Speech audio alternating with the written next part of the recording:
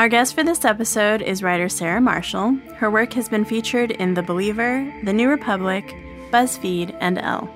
She writes about pop culture, true crime, and the female experience.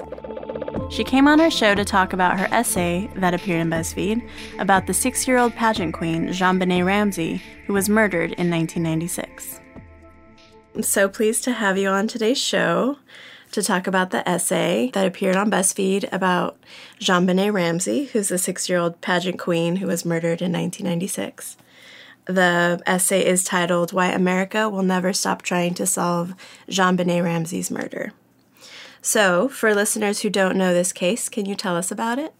So the JonBenét Ramsey murder case happened at Christmas in 1996, and at the time, it was first treated as a kidnapping because JonBenét Ramsey's mother, Patsy Ramsey, came downstairs, told the police that she had come downstairs and found a ransom note, basically telling her and her husband, John Ramsey, who was a wealthy businessman, that kidnappers had taken her daughter and that they required an amount of money that actually turned out to be equal to a holiday bonus that John had just received. So from the start, seemed like something, a parental nightmare, but was treated as a kidnapping. The police came to the house and investigated as a kidnapping. And since this happened at Christmas in Boulder, Colorado, which was a very affluent town with very little violent crime, there wasn't really anyone available on the day of the crime who was kind of the best and most experienced, most seasoned on the force, because those people were senior and they were on Christmas vacation at the time. And so it was treated initially as a kidnapping. Detectives couldn't really find anything, finally sent John Ramsey to look around his house one last time and see if he saw anything. And that was when he went into the basement and found his daughter's body. And so what had been a kidnapping investigation became a murder investigation. But to me, one of the most interesting things about this case is that, it was from the beginning this paradoxical tragedy, but the story didn't really become news on a national scale until it was revealed that JonBenét Ramsey had been a child beauty pageant competitor. And that was what really made it into a huge tabloid story, and what made the public need to know what had happened and who had killed JonBenét Ramsey become really as intense as it became, and still was to an extent. And it was also something that cast a lot of suspicion on her mother. So I think that made the story, that put it into the tabloids too, and it has really stayed there since then. Right. Moving forward, how do you think women are portrayed in crime stories? And do you think that the media reinforces gender roles? I think women in crime stories always have to have a rule, or always have to have a role. There's always kind of specific roles that we follow, and there's always ways that women in crime stories perform a function in the narrative. So you can be the victim, which is obviously the best role, because that's the one where it's kind of the only positive role for you to have. It's the one where you can be extravagantly mourned and avenged, and have a lot of powerful people doing a lot of things in your name. Or you can be, some kind of a criminal. You can be a killer mom. You can be a sex-starved, violent girlfriend in like a killer couple's folie à deux. You can be a money-hungry bimbo who drives a man to greed and immorality. So like you have to have a function. I think that women in crime stories, there's one good role for us. There's a lot of bad roles for us. And what we mainly do is make men do stuff on our account, or at least that's how the stories tend to go. Right. Well, I'm going to move forward to what you wrote, which really touched on what I'm thinking. So, rooted in the public's enduring fascination with JonBenét's pageantry was the idea that her murder was unavoidably connected to her apparent womanliness, that a woman was inherently even more vulnerable than a child. And I ask you, what role does JonBenét play in this media portrayal of womanliness / vulnerable child? what crime narratives do in a really satisfying way is that we develop some basic templates, and then we have a lot of stories that do kind of seem to follow those templates in a general way. Like a story where you have a young female victim, or a story where you have a couple who commit murders together. And so we have templates for what we want those stories to look like based on the ways that we want to reinforce the gender roles in them. And so we can often take something that, has some corresponding details or matches the story that we already know to some degree, and that doesn't really put up that much of a fight as we sort of wrestle it in to the template that we're looking for. And I think that the JonBenét Ramsey story is interesting in that way because it was fairly easy for viewers to wrestle it into a number of templates, specifically with Patsy Ramsey, who people, who as JonBenét's mother and as someone who had, who the public could see as already occupying kind of a villainous role in her daughter's life because she had been the instigator of the pageantry and she had been the one who had kind of given her, encouraged her to adopt these manners and these kind of means of performance and given her this clothing and this costuming and this makeup that kind of put her in the position of a woman rather than a child. There was something strange about that, and I think that the public was right to be disturbed by that. But then what happened was that if we saw something disturbing in the relationship between the parent and the child, we had a very hard time, just as consumers of the story, not taking that to its most extreme conclusion. We had to say, well, this seems like a relationship that had some unhealthy aspects, so therefore the story this is closest to is Killer Mom. So the story is Killer Mom. And that also, and that story is so attractive, the Killer Mom story, in part because that reinforces its own gender archetypes, I think. Also, you mentioned in your article that on CNN, Brian Cabell said that when it emerged that the child had been a beauty pageant queen, the story became sexier. What do you think about that statement?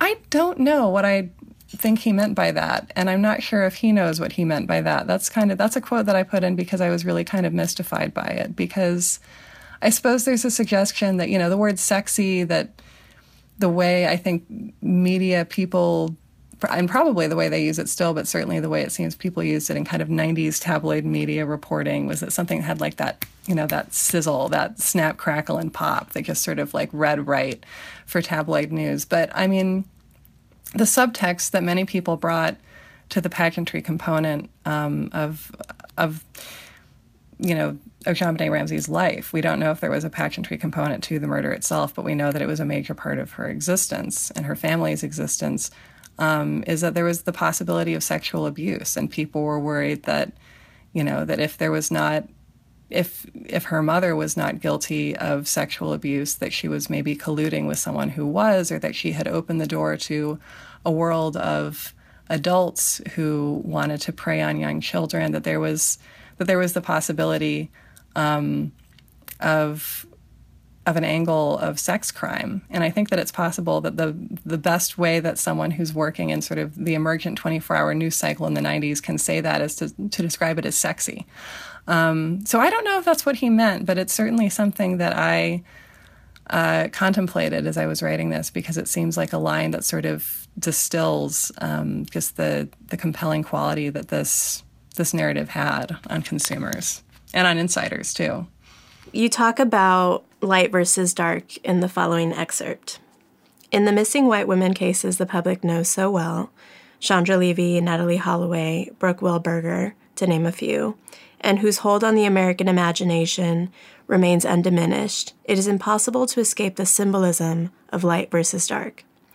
It is in the tabloid headline, in the detective's remarks to the press, in the nightly news. The girl walked into the night, into the darkness, and then she was gone. These are terrifying stories, but in these tellings, they at least have rules. Stay where you belong and you won't be hurt. This last phrase is something that is only told to women. Is only told to women and children from, my knowledge.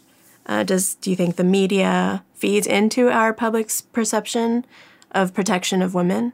Yeah, I think it absolutely does. I think that growing up surrounded by true crime stories. And I think that I am more aware of them to an extent because I gravitated toward them starting when I was a teenager. Because I think, really as an adolescent girl, when I was trying to figure out just how to relate to my own gender role and how to relate to being female and like what that meant and what that meant in terms of the anxiety that it seemed like that my family felt about me and that society felt about me and that I felt about my existence and my sense of vulnerability based on living in a female body, and how I could find a way to understand that and where it was coming from and what to do to it. I felt like I saw that in its most purest form in crime stories, because